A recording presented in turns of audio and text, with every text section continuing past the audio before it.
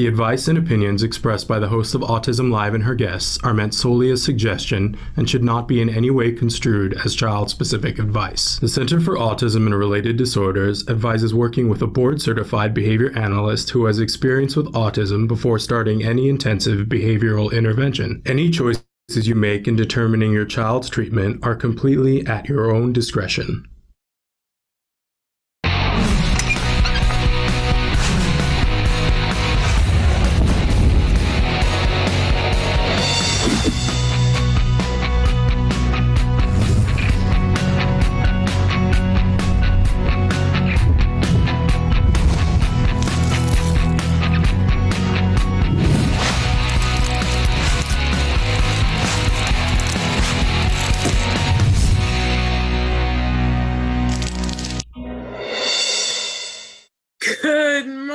Welcome to Autism Live. I'm Shannon Penrod, and I'm coming to you from my house.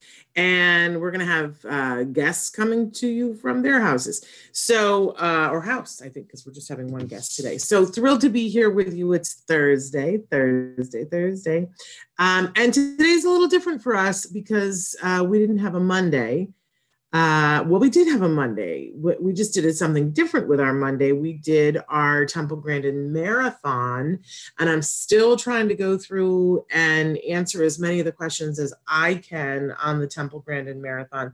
I spoke to Temple briefly yesterday. I got to call her again today and see when she's going to be back on the show. But, you know, they were doing they were attempting to do the historic SpaceX launch with NASA astronauts. And for those of you who geek on the space stuff like Temple and I do, once I knew what was happening, because I guess I just have been a little out of touch. And once I had the live feed, I was like, I got to call Temple. And I called her and I said, Temple, are you watching this? And she goes, no, I'm trying to get done with what I'm doing so that I can go do it. And she goes, but the launch isn't for like 45 more minutes, is it? And I said, yes, but Temple, they're showing all the stuff that you would be grooving on right now. And her response, you're going to love this. Temple was like, oh, well, I better get down there because I want to groove on that. And that just made me howl. I was like, yes, that is my conversation today with Temple Grandin. Because I know how much excitement she gets going for that kind of stuff, because I have the same excitement for it. And then, of course, if you were watching it, they had a weather scrub, that the weather was not going to work. There was too much electricity in the air. They were afraid of lightning strikes. So it was this whole thing. They had already pumped the fuel into the rockets. You see, I can geek out on it. And then they had to pump the fuel out, and the astronauts had to sit there while they did it. I got to call Temple because I'm sure she was loving every second of it like I was too. But I know, like, honestly, Temple and I should have a thing where we narrate it, because we would be like, okay, so what is that thing that they just touched right there? What does that, we're the inquiring minds. Wouldn't that be fun? They should do that. NASA should have Temple and I do a side podcast while they're doing live of just us talking about, so what was that? Why did they do that? That would be super fun. Anyway, thrilled to be here with you on this Thursday morning. So typically on Monday, we have Bonnie Yates, but it was Labor Day. We couldn't do that. We were having a Temple Grandin Marathon. So we have Bonnie Yates is going to be joining with us today. It's really laggy, they're telling me. Okay, so I'm going to ask my husband if he can give me the cord to the back of the TV and hope that he hears me. So I apologize if it's laggy, but we're going to try to switch to Ethernet. So anyway, I want to remind you guys, there's lots of ways to be in touch with us this morning. Hey, look at all those people saying hi. Hi, Connie. Hi, Avani. Hi, Gamal. Hi, Gina. Hi, Israel. Hi, Gamal. I already said Gamal once, but we'll say it twice because they said hello to me and hello to everyone. So anyway, there are lots of ways for you guys to connect with us, and we hope that you will participate in whatever way makes sense for you. We are live right now on autism-live.com, and you can chat with us there at the bottom of the page, but you can also chat with us on YouTube, on Periscope, on Facebook Live, Twitter, and then later on, we will podcast to iTunes, Deezer, iHeartRadio, Spotify. We're everywhere you want to be. And if there are places that you do like to be that are not listed on this thing, hey, just write to us and tell us all about it, and we'll see if we can get on there. We like to be places where you can get to us for free. That's sort of how we like to roll, because I don't want to have you incur any extra expense in order to be here with us. We're about information and inspiration, not charging you. We like to have other people pay for that. Right. So anyway, we've been doing that for almost 9 years now. So we try really hard to keep it that way. But what keeps the lights on is you guys watching. So please subscribe, tell other people, share, do a review for us on iTunes. Oh my goodness, that helps us a lot. But definitely like and share and subscribe. That's the name of the game, and the review on iTunes. Hey, Jimbo, can you give me the cord? Very professional. I have production assistants here. I need the cord from the, because it's laggy today. So anyway, sorry about that. There's no finesse anymore, folks, to this doing stuff at home. Anyway, I also want to let you know that our show, which is Information and Inspiration, is for the larger autism community. We are talking, of course, to that core of the autism community that are folks that are on the spectrum. We want to provide them information and inspiration and resources so that they can lead the life that they want to lead, that is important to them. Because what's important to me is not the ticket. I got to find the hole here to put it in the computer. There we go. This, I do not want to leave the meeting. I'm touching things and now my dog's barking. It could get worse. Stick around. But anyway, thank you, honey. There we go. So anyway, so of course we're talking to individuals and talking with individuals who are on the autism spectrum. But in addition to that, we like to include everyone who loves them, that greater autism community. So it's like boom, boom, because we want to give their voice that megaphone. It's like Horton Hears a Who, you know, you got to get everybody together to speak, to be heard, right? So we're trying to provide information and inspiration to that entire community. I'm a part of that community because I'm a very proud mom of an individual who was diagnosed with autism when he was 2.5. And I got super lucky. I got stupid lucky, right? I, was on the floor praying and saying, help me to help. And the help came. And a part of that deal on the floor was show me what to do and I'll do it. And I did. And we worked really hard, and my son worked really hard, and a whole bunch of people at the Center for Autism and Related Disorders worked really hard. But on top of that, we got lucky, because different people learn at different rates, and my son learned pretty quickly, and he has a full, rich life now that, does his brain work differently than mine? Absolutely. And thank God, right? Like seriously, thank God. But is he disabled? No. And if anybody wants to have that street fight with me, go ahead. Because there's no part of him that's disabled. He's so much more able than I am. So I want to help you guys to get to that, or as close to that as you can get to. I'm not about wanting to change anybody's, thinking. I don't want to change your mind. It's interesting. Last night I watched the new Hannah Gadsby Douglas. Ooh, there's some controversy there. But she's an amazing, funny, intelligent, brilliant woman who identifies as being on the autism spectrum. And that's worth watching on Netflix. But get ready. It's a little, there's some stuff in there. And she says, I'm going to make you a little uncomfortable. And there is some stuff, especially for men. Woo! She doesn't hold any punches. So anyway, I just think it's really interesting and worthwhile for the whole autism community to take a peek at that. Anyway, I got all these things going on. And I want to get to the jargon of the day, but you know what? Yesterday we were having a problem on our website. And so we were doing Ask Evelyn Kong, and two questions came in. One that I'm not qualified to answer, and I'm going to have to wait for an expert, but I want people to know that I saw it. But there was another question that came in on the live feature, and I did announce, don't put anything on the live feature because it's not working. But then it got working during the show, and that's why there were two, and that's why I didn't see them.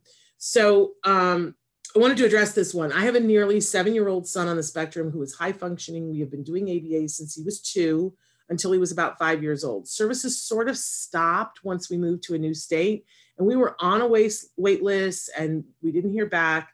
And I haven't been proactive about it because honestly, I needed a break. I wanted to find out if there are any types of guidelines or developmental tests we can administer at home so I can determine what are the things that I should be working on for him developmentally. Oh, of course, it just went out on me. Here we go. For example, I'm having him work on tying his shoes, learning left to right, things like that, but I'm not sure what other goals or targets to address.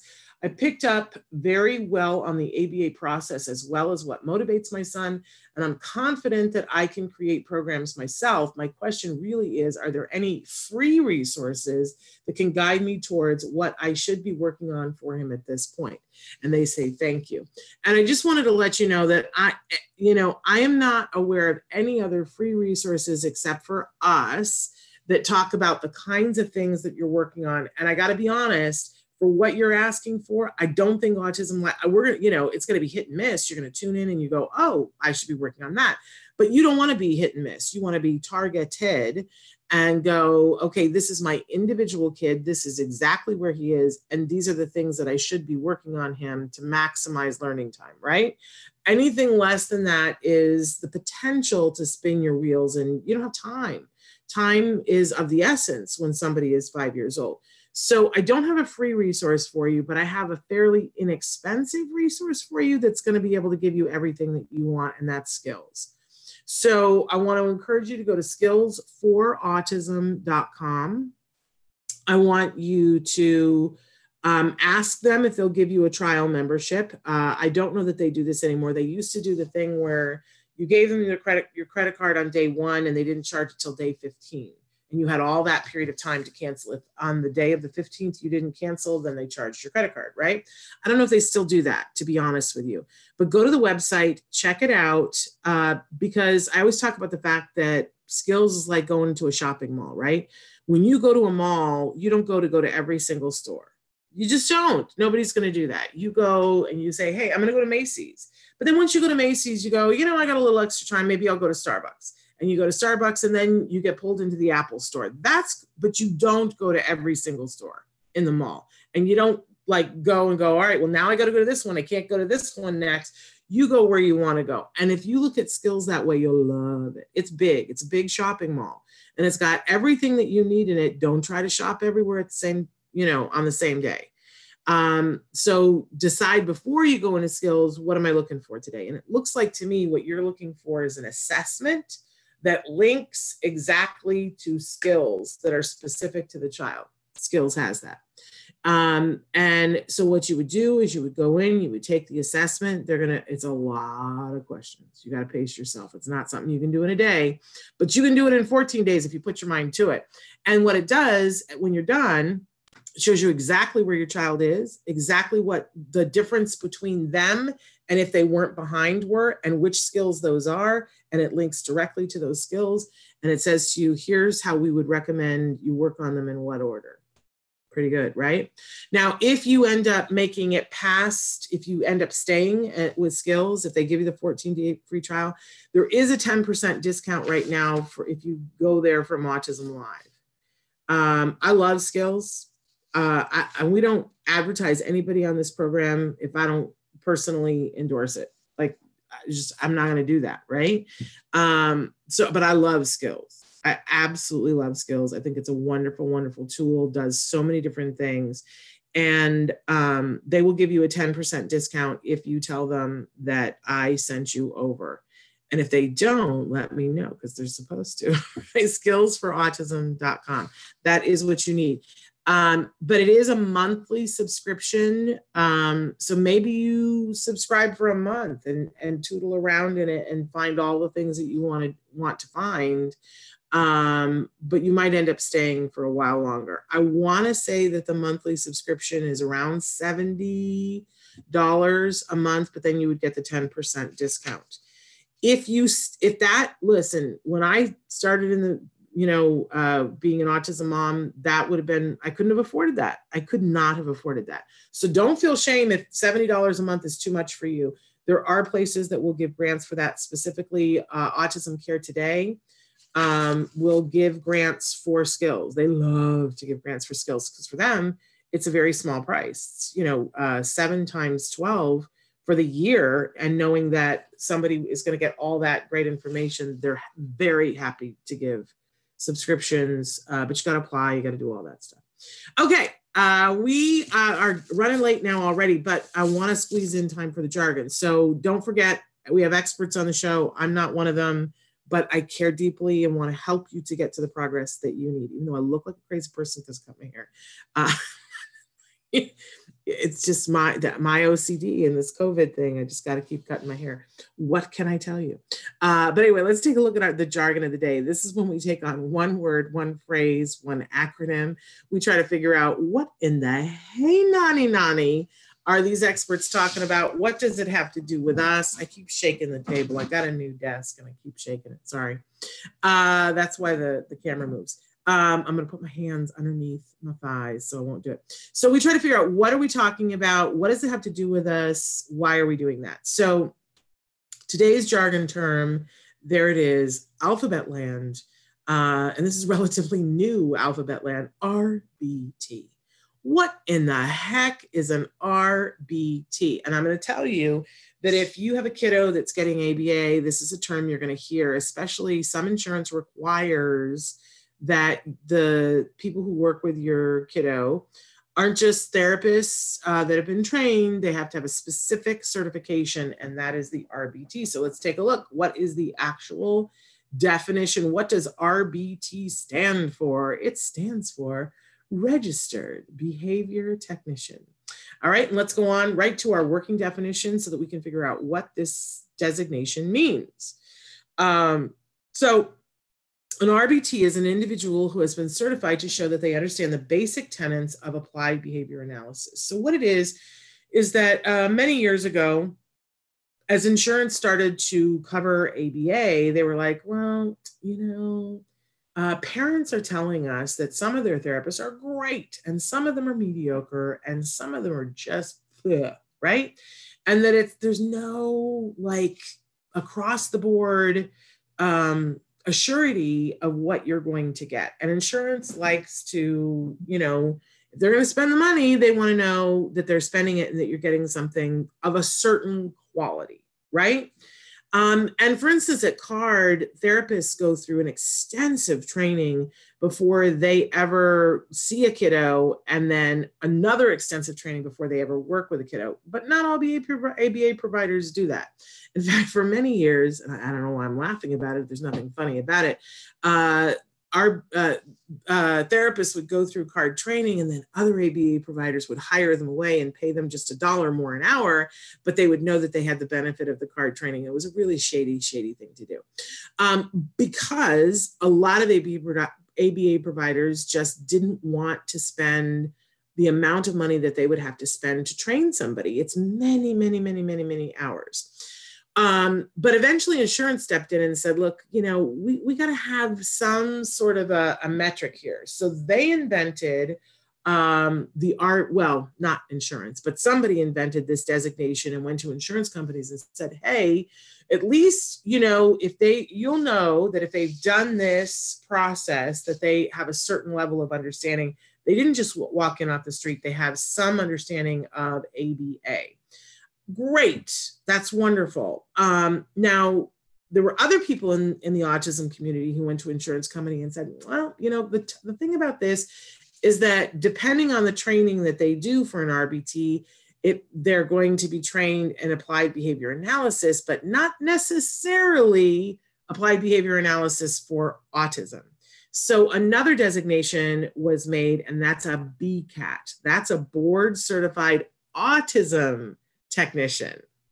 So when you talk to your therapist, you can ask them, and when you talk to your insurance company, what is it that you require? Some require an RBT, some require a BCAT.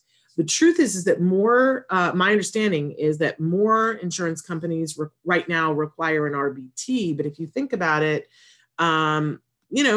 as a parent, I would rather know that somebody had autism training with their ABA, not just ABA. But there are trainings that are online that you as a parent or as a person on the spectrum can do the same training. I've done the training. And I love IBT because if you do the IBT training, it's the same. They made it so that there are certain criteria that you have to be able to get the RBT. They put all that into one training, but they put all the stuff for the BCAT in the training too. So you could go through and get the training for both of them in the same 40-hour class, which I super duper love. Now they have different requirements after the class. It's not just about doing the class. You have to take tests.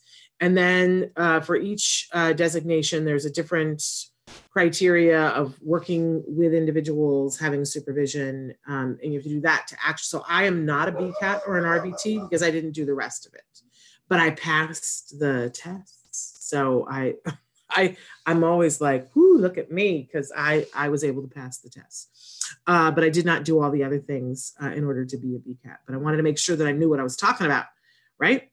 Anyway, so there's that. And somebody wrote in and asked a question, and I want to get back to it here in the chat. They asked, are RBT and is skills and IBT the same? I want to take the RBT and parent course, but it's expensive. So skills and RBT are not the same, but in the beginning, they were just one product. In the beginning, there was just skills, and there was the component of it that was the assessment. There was the component of it that was dealing with challenging behavior. There was the component that was the curriculum. And then there was the component of training somebody of how to do it. And everybody agreed that shopping mall was too big. So they split them up, and there was skills and there was IBT. So skills is what you teach, and IBT is how you teach it. They are now still separate entities, but they are being run by the same team. That's relatively new. So if you call the skills people, they're sitting across the table from the IBT people. So that's interesting. Now, as for it being expensive, apply for a grant because that's money well spent too. And you can apply for a grant through Act Today and say, I want the paired training. Now, if you're at CARD, you can get all that training. Skills and the IBT stuff is free to CARD parents. And I apologize to people who aren't CARD parents. There is a cost for them, but there are grants to help you. Skills, somebody asked, what is Skills? Skills is an online tool specifically for teaching someone who has delays in different areas. First, there's an assessment that you take as a parent, and they've done studies to show that a parent can appropriately take the test and it's accurate, as if they had, a professional sitting with them. And then once you take the assessment, it shows you where the child is, and it shows you curricula in 8 different areas and says, here's what this child, here are lessons that would be advantageous for this child at this age, at this level of development to help them to get caught up. And it gives teaching tips too, but it doesn't teach you how to use it. If you want to know how to be an effective teacher of those things, you would go and take the classes at IBT. So yeah, CARD families can absolutely get discounted access. You have Skills for free. And if you write to me, I will make sure that you get whatever you need at IBT. Write to me at s.penrod@autism-live.com. I can only do that for CARD parents. And and I have to pull some strings, but I will pull those strings for you. All right, don't tell anybody. It's a secret between us. All right. Okay. We just did our jargon. We always have a question of the day for you. So going to our question. Who makes you laugh? That's funny because I was just saying that we watched the Hannah Gadsby thing last night, and she makes me laugh. Oh my goodness, she makes me laugh. But there's a lot of people. I love stand-up, and I love to watch comedians. I used to be a stand-up comedian. We watched Patton Oswalt the other day, and I had the opportunity once to open for Patton Oswalt, and I find him hilariously funny. But I have to say, I like all different kinds of stand-up comedians. They make me laugh. Ray Romano makes me weep. I laugh so hard. But who makes you laugh? It's important to tune into those things. Can I tell you that in the early days of autism, when my husband and I were just like, we did not have it together, and we were in the grief part, which I think is an important part of it, not trying to make light of that at all, but it's not the fun part. Let's just be honest, right? And we are people who love to watch television. It's just who we are. And we had, I don't know whether it was a box set or what it was, or whether we recorded it, but it was a whole series of Triumph the Insult Dog. And I don't know why, but we watched it almost every day. And we would just laugh and laugh and laugh. And it was the thing that kept us remotely sane. And it was a way for us to connect. And sometimes, like, you see we cry all the time on the show, but those are happy tears, right? When I'm upset about something, it's very hard for me to access the tears. Like, I just don't give myself permission to cry. But if you get me laughing, then it's like I can't turn off the faucets, and then the tears can come. And sometimes, man, you just need that, right?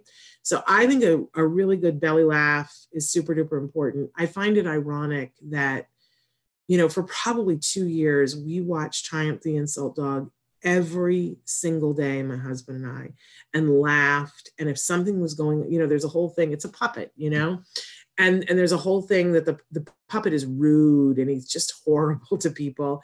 And I guess maybe, it was that we felt like being rude to people. So it was funny to us. And then the dog's answer for everything is, for me to poop on. So it says, your hair looks, the puppet says, your hair looks lovely. And then there's a pause and he goes, for me to poop on. I mean, the most sophomoric humor, but we would laugh and laugh and laugh until we would cry. And then, of course, years later, it's all interrelated. I realized that the voice of the dog is Robert Smigel, who is a very, very funny man, and that he's a part of our community. He has 2 kids on the spectrum. And like, when I realized that, I was like, oh, there's nothing in his humor. There's nothing in Triumph the Insult Dog that would tell you that it was about autism, but there was just something in my DNA that connected, and my husband's DNA that connected, and it was what we needed. So big shout out to Robert Smigel. Who makes you laugh though? Share who makes you laugh, and let's talk about that. Everybody needs a little laugh, especially right now. Don't we need it? Okay, we always have a topic of the week. And for those of you who remember from day before yesterday or Monday, I love this topic this week. Never take a no from someone who wasn't authorized to give you a yes. And I just think that should be crocheted on a pillow or put on a frame on a wall in a hallway that you walk by every day. And especially if you are a member of the autism community, that core autism community, or that larger autism community, the people who care about folks on the spectrum, you are going to need this t-shirt, because people are going to tell you no that weren't authorized to tell you yes. And if you stop there, you're not going to get where you want to get to. You're going to have to steel yourself, and you call whatever number you need to call for whatever thing that you need to call. I don't care whether it's for your ordering lunch or you're trying to get an ABA provider, but you got to realize that the person who's answering the phone is not authorized to give you a yes. That's why they're answering the phone. Those are great jobs. They're great people. I'm not trying to belittle, but let's be honest, they aren't authorized to give you a yes. So don't take a no from those people. You got to move up the food chain, and you got to say, hey, can I speak to a supervisor? Can I speak to a manager? Can I speak to somebody who has some expertise on that? And if the person on the phone is worth their salt, they're going to make it hard for you to get past them. They're the gatekeeper, but you've got to work it. You got to get past them. You got to be nice. I'm all about being nice. I don't think that yelling ever got anybody anything they really wanted, right? There's lots of ways to massage a situation, but the main thing is you don't ever take a no from someone who wasn't authorized to give you a yes. That's from Maya Angelou to Oprah to me to you. Never take a no from somebody who wasn't authorized to give you a yes. So Today on the show, we have the amazing Bonnie Yates, who I think is hopefully already joining us. And because I'm really late, she's been waiting. I talked way too long. Is she with us, Traven? Dum, dum, dum, dum. No, she's not with us. All right, so let me text her and see if she is joining us. But you guys can also be writing in the interim, and Bonnie might have gotten held up at an IEP because it is still IEP season, yes? Hold on, as we know, I can't type and do anything at the same time. Oh, is that her? Nope. I don't know what's happening.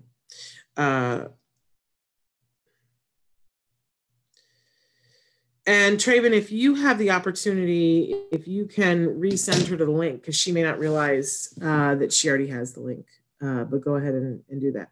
So these are the places where you guys can connect with us and ask your questions. I'm going to go ahead and we're going to give her a minute here, and I'm going to go ahead and read the question that I'm not qualified to answer. But I have another question that will help me so that when I have somebody qualified to ask it. The question that came in yesterday was a general question.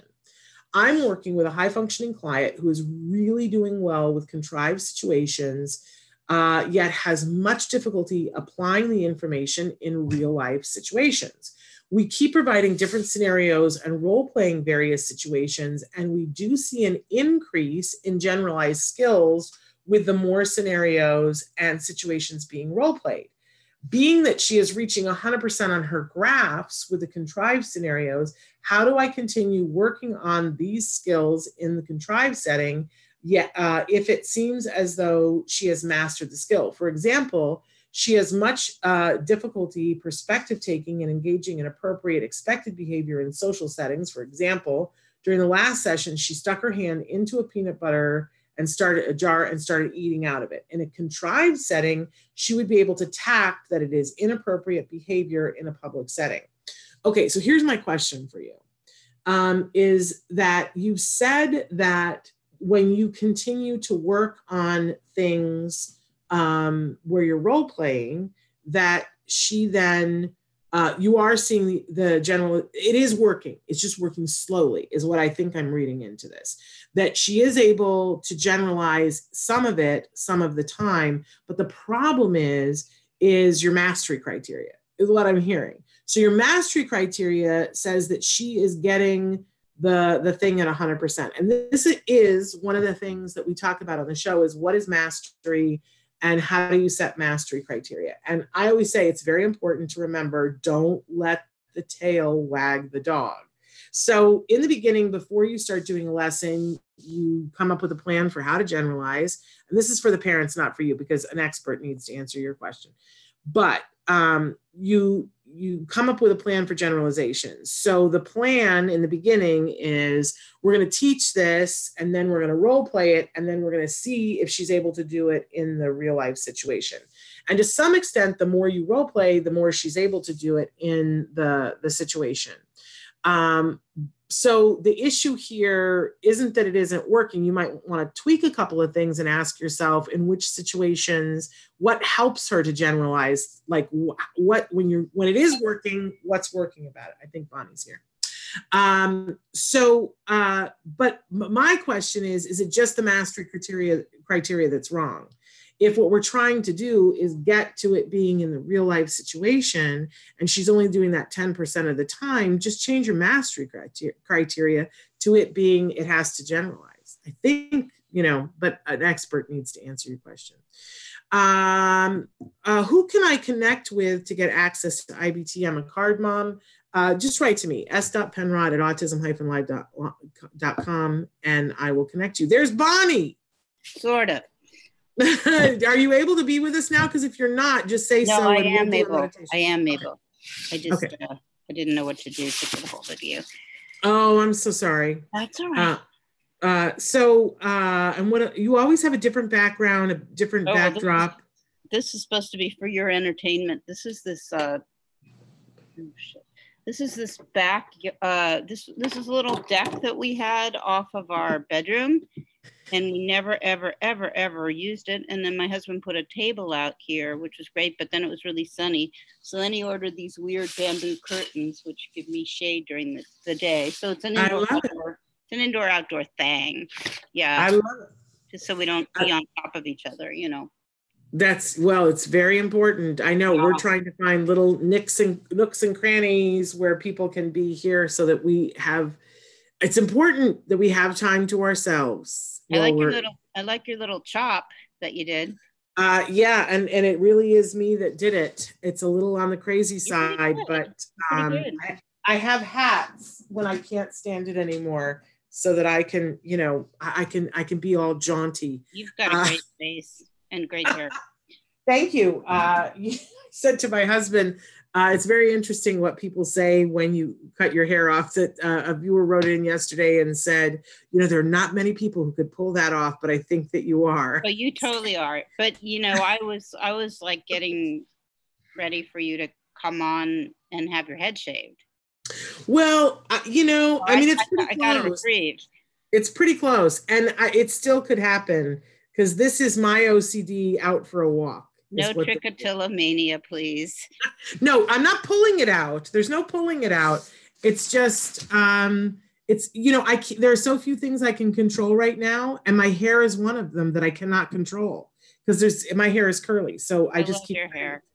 I have a friend that's really lovely. She's a school district attorney in Northern California. We've been exchanging emails this morning because she made donuts over the weekend. And today I wrote her and I was like, how many do I get today? You know, we're so burned out. I'm so burned out this week. Because it's like IEP craziness right now, right? Yeah, and I've got a case that's going to hearing on Monday. So. Oh my goodness. Okay. Well, look, it is so sweet of you to be here. My assumption is we will not have you on Monday then. Let me look at that and email you. If you're going to hearing, I would rather you focus on that. Well, no, it may settle. Oh, well, there we have. Yeah. No, I didn't hear that. Okay. Let's start with, this is Bonnie Yates. She's a special education attorney working with the Tollner Law offices, and she is amazing. And she joins us to talk about your rights on a regular basis. And Bonnie, tell us about Tollner Law offices and give us the disclaimer. Hi, everybody. Good morning. Tollner Law Offices is an 8-attorney firm with locations in San Jose, El Segundo, and Irvine. And we do special education and disability discrimination and a few million other things. And we're happy to be here this morning to talk to you during school closure about your rights. Anything we say on this program is basically being said from the vantage point of working in California and under California law. And if you need an attorney in another state, we refer you to COPA, COPAA.net. If you are in California and you want a consultation with us, we do that on a complimentary basis. And you can go to our website, fill in the paperwork, and we'll get back to you with a time to talk. We are giving lots of general advice these days, particularly in light of the rule changes since school closure. But I'm really finding that I'm also getting very specific questions from people. And if you do have a specific question, this isn't really a substitute for that. Also, I just heard about this cool thing called Air Tutor.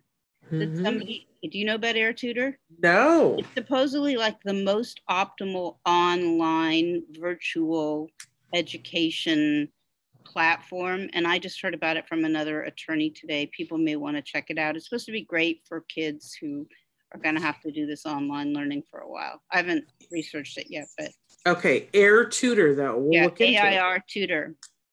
Yeah. All right. I'll bet they're going to be a guest on this show next week. That would be very cool. That's I've made a note. Okay. So Bonnie, we had some questions that were left over. Do we want to launch into those, or do we have something you? Okay. So the first question that we had was, can we ask to have our kid repeat their grade in light of all this stuff? I'm presuming. In our case, our son is in 11th grade. That's a hard one because you're kind of you know, right up against graduating the next year. You didn't say if your son was on a high school diploma track or whether he's going to get a certificate of completion, but it really sounds as if you're thinking he's going to graduate in the 12th grade year. I have had some discussions with districts about retention recently, which surprised me because retention's a dirty word. I think rather than retention for the 11th grade, I think the question should be, are you going to have sufficient credits to graduate from high school by the end of next year? Do you feel like if you have been given credit in certain subjects, that's a realistic reflection of what your student actually knows and can do? Or, I mean, I think you do. See, this is a problem with my little curtain setup. I think you do need to have an IEP meeting ASAP to discuss these issues. And I wouldn't be talking about retention. I'd be saying delay graduation to make sure that the person has enough time to do credit recovery. We talked about graduation recently on the show, and I mentioned that the problem you run into is if you get like too close to your 12th grade graduation date, you can't file for due process and invoke stay put. And if you actually do graduate, it's very unlikely that you're going to be able to get into due process after the fact and get compensatory education. So now is the time to talk about this. The trouble with graduation in California is they got rid of the high school exit exam, and they basically now say that the particular school district just has to offer equivalent courses that meet, you know, the academic requirements for the state of California. And they don't like look under the sheets so much, by which I mean, if you got a C in expository language, or I don't know what the language arts class would be, they don't say, well, you passed this class, but when we test your reading, you're reading on a 4th grade level. They just say you passed the class. So those challenges are difficult because of that. And if you are going to try to retain the student for an extra year or two or whatever it's going to be, you're definitely going to need an outside evaluation to show that the student can't possibly be passing some of these classes that he's supposedly passing given his skill level. So it can be done.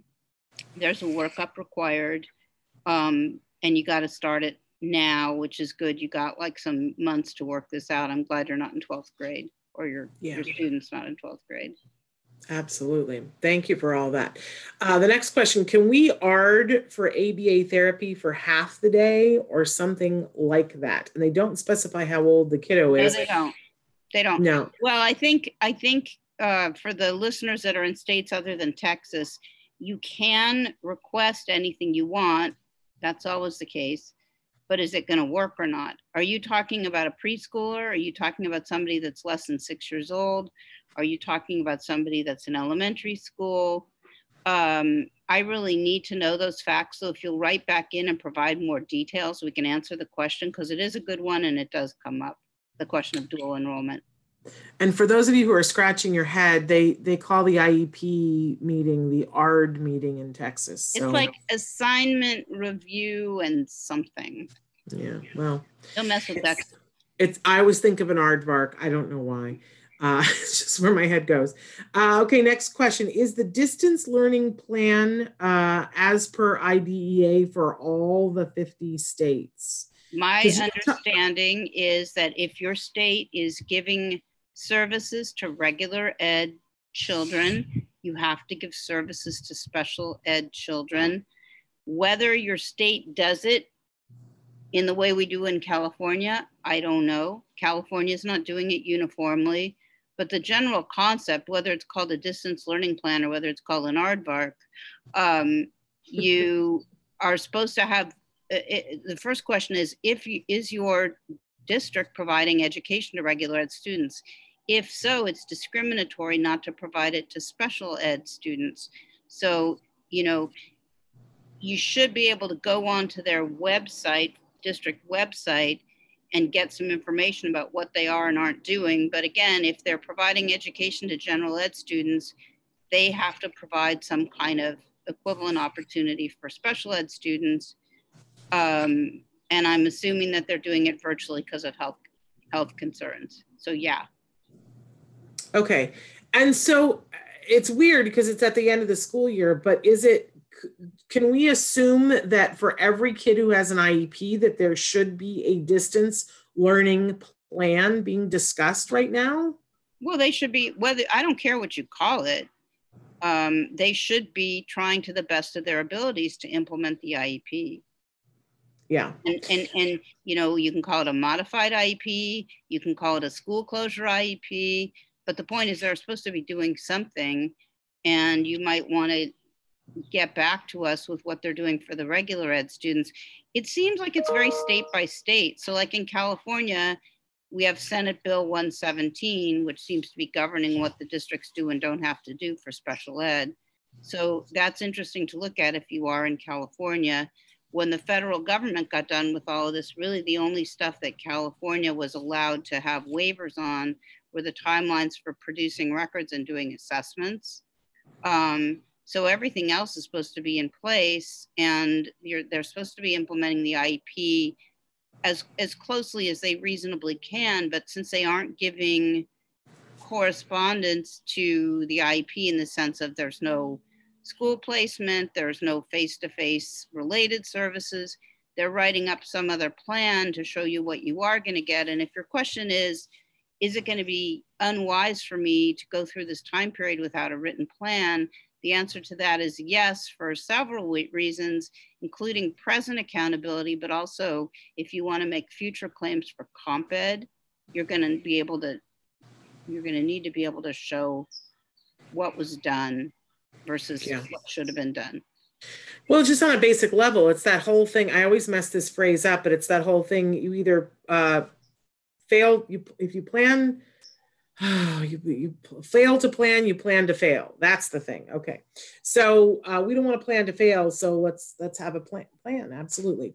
Now, we mentioned before it's IEP season, and you've been going to your fair share of IEPs, Bonnie, and they want to know, do you have any tips for parents? We've worked for years to get better at what it's like sitting at the table with everybody, but now it's virtual. Do you have any tips for parents for virtual IEPs? Well, I do. I haven't really thought about the problem of having children at home while you're trying to do this virtual IEP. My general rule is I don't like children to be the subject of a meeting that's going on where they're hearing people talk about their unique needs. Yeah. So I'd say question number one is, how are you going to do this in a time, place, and manner so that you have privacy?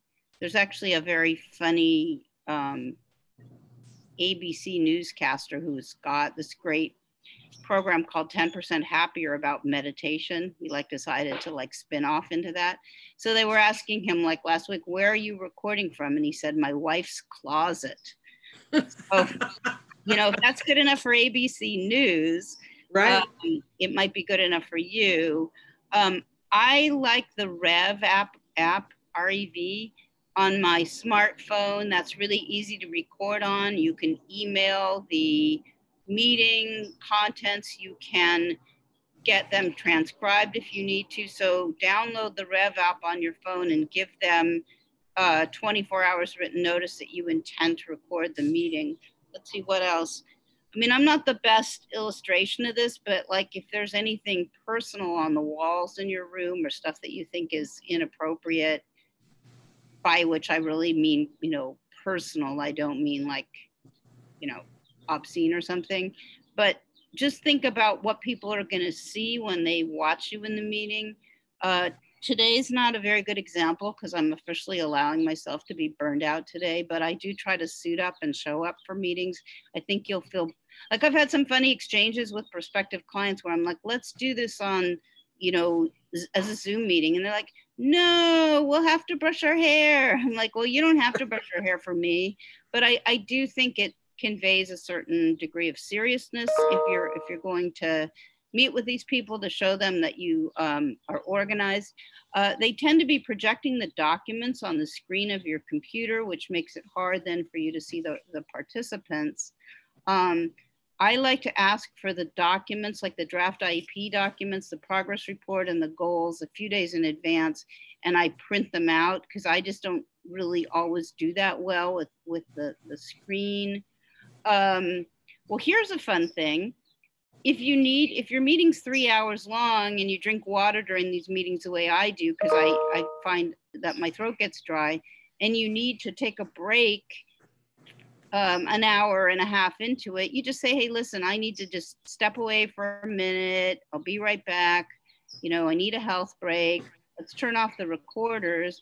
And then the beauty of the thing is I don't have to have some teacher walk me all the way around the school and get the key and open the bathroom. It's like, I have my own plumbing, which is nice, and you'll have that too.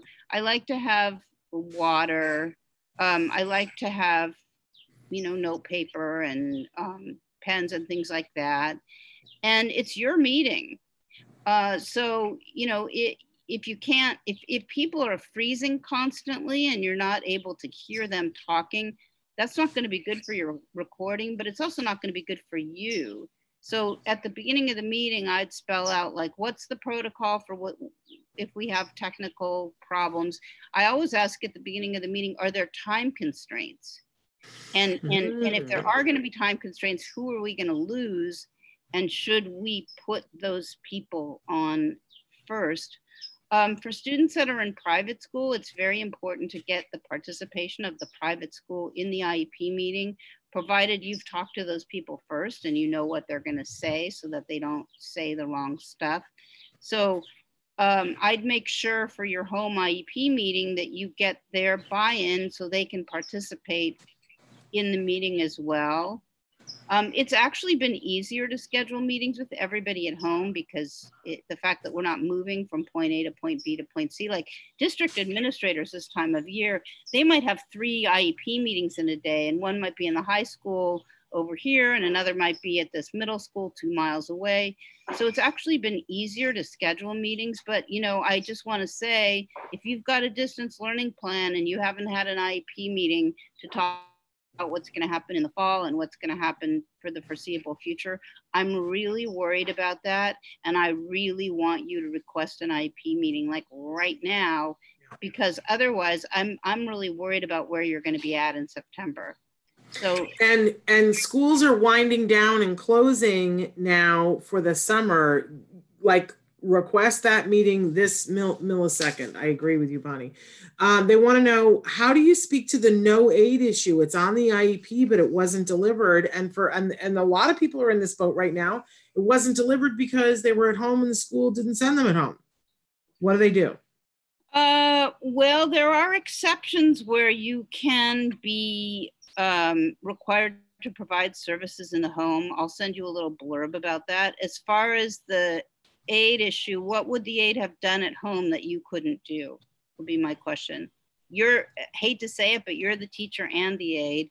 If you in fulfilling your role as teacher or aid need more training, LRP, which is the school district attorney legal clearinghouse, has put out stuff that said consider parent training for parents, in whatever areas they need the help, assistive technology or anything else.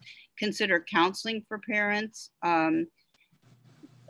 It may be possible, it may start to be being more possible in the future to have people come into the home, but there are all kinds of health concerns that the districts realistically are dealing with on behalf of their employees and your child. It's kind of on a case-by-case basis. But if you can articulate what you lost during this time period, once school reopens, you can probably ask for some compensatory services. The thing is, if your child was able to make progress without when you say aid, I'm assuming you mean paraprofessional and not behavioral therapist. If it's a behavioral therapist, my answer would be I'm more concerned because I think that's more of a loss.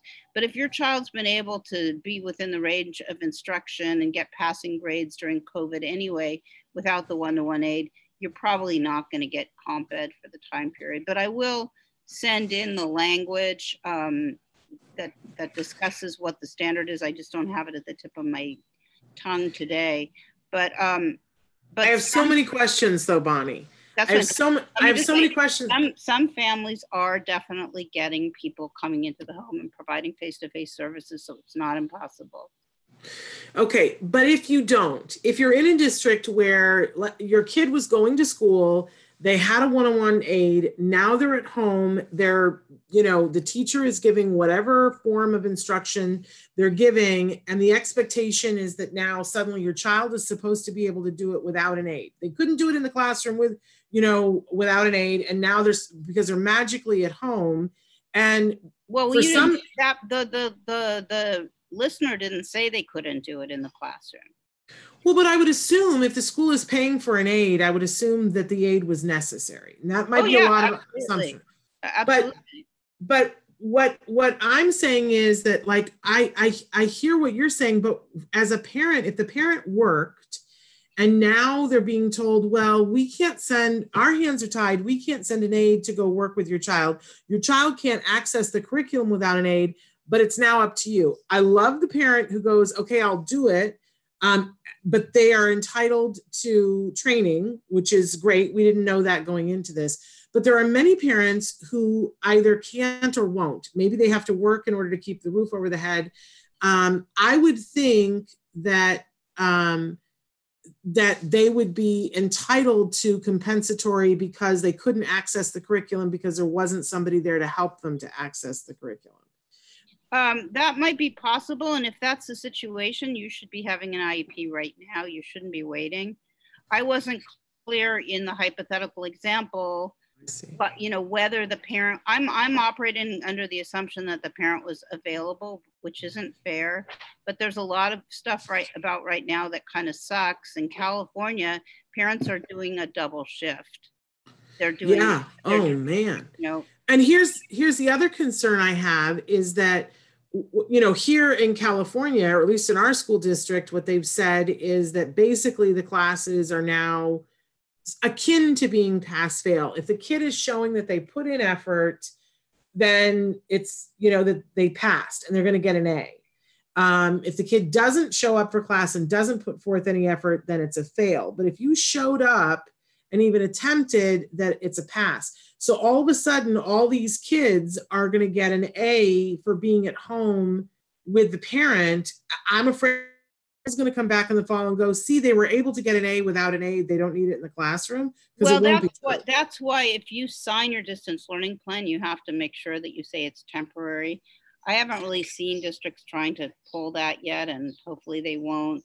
But I circulated a form a couple of weeks ago that was a documentation form that you guys can use.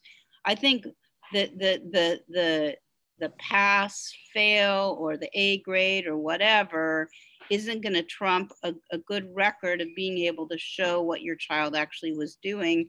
And, some well-timed camera phone videos of your child's difficulty in learning would be good things to store and share with your IEP meeting team. Okay, so be documenting. Well, document. Film your kiddo trying to access the curriculum with the distance learning. And you don't have to show the video if you choose not to, but film it on several occasions so that you have it if you need to.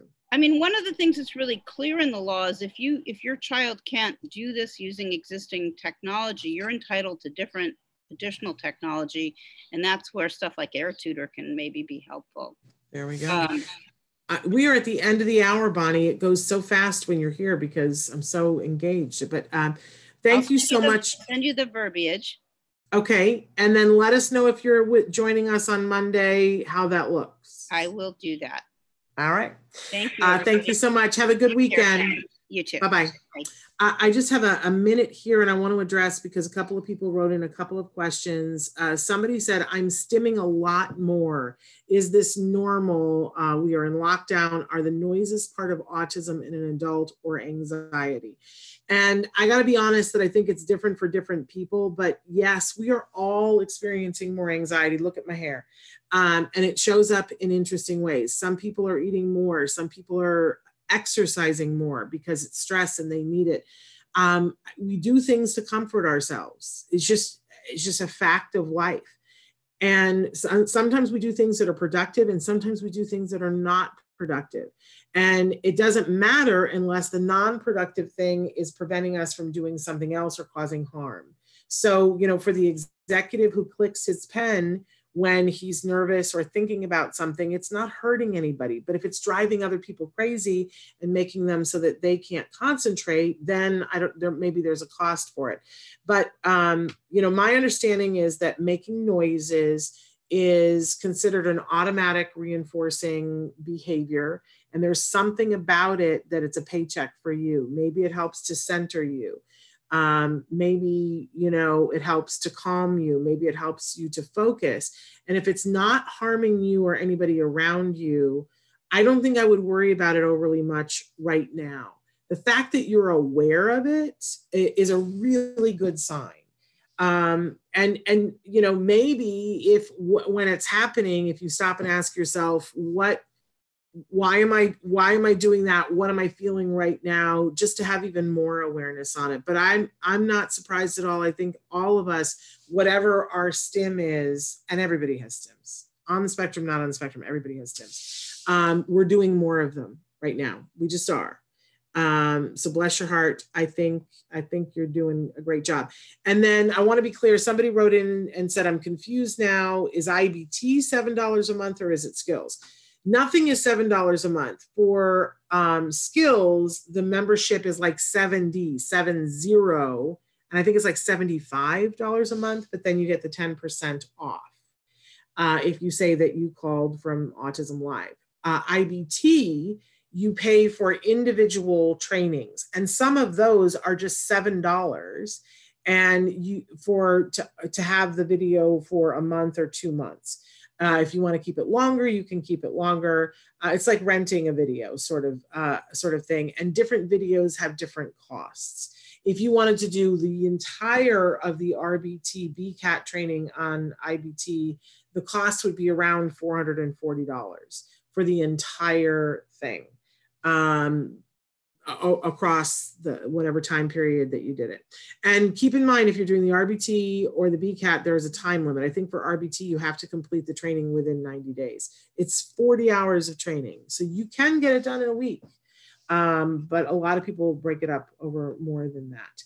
And I already got the email from the parent about IBT, so I've got that. And somebody said, I saw the new Patton Oswalt. My 18-year-old autistic son loves him and had us watch him. We watch a lot of comedy. Best medicine, great way to cope with stress. I agree. We like AFV, and I love America's Funniest Home Videos. It's a great thing to watch with our kiddos. Great thing to turn the sound down and say, what do you think they're feeling with the sound off, right? We love it so much that we have had Vin DeBona, the producer, on the show. Talked about how many kids with autism and teens with autism love AFE and how they learn so much. And of course, Tom Bergeron's been on the show as well. They also love SNL, The Office, Friends, and news bloopers. Oh, those are funny, right? We went through many phases with my son. Right now, he loves Conan O'Brien and he loves John Oliver this week, tonight. And but for a while, all we ever watched were goats screaming to songs. Google it, goats screaming to songs. You will lose the next day laughing. And somebody else says, you rock that hair. Seriously, my mother-in-law cuts her hair when she is stressed. This is me. So anyway, they say they love the color. That's wonderful. Okay, you guys, tomorrow on the show, licensed marriage and family therapist Vince Redmond is joining Nancy and I for Let's Talk Autism with Shannon and Nancy. It's going to be great. If you have questions for him, you can go ahead and write those in now. Thank you so much for being here. We'll be back tomorrow. Until then, give your kiddos a hug from me and one for you too. Bye-bye for now.